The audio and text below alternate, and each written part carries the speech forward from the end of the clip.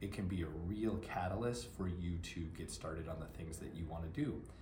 And I was remembering, I really have liked work ethic. I like the idea of it because it's so deeply personal. You're the only one that knows your work ethic. People can tell you you have good work ethic, but you're the only person that knows how hard you're genuinely pushing yourself.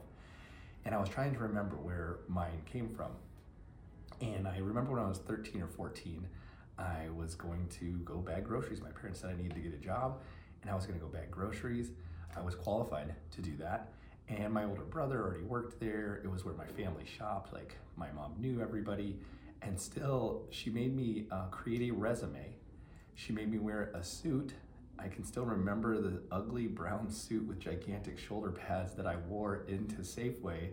And she made me rehearse what I was gonna say to the manager to bag groceries. And I did all that. And at 14, I was mortified that I had to do any of that.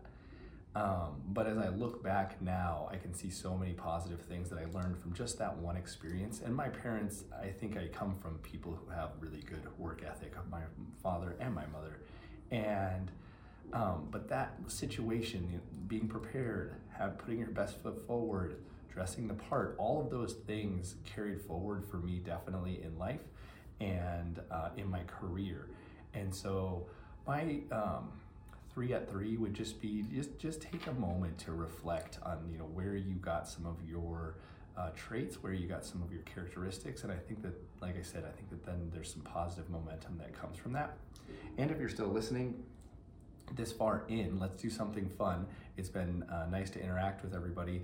Tell me what your first job was and tag a friend to ask them what their first job was. Let's see who had the most ridiculous first job.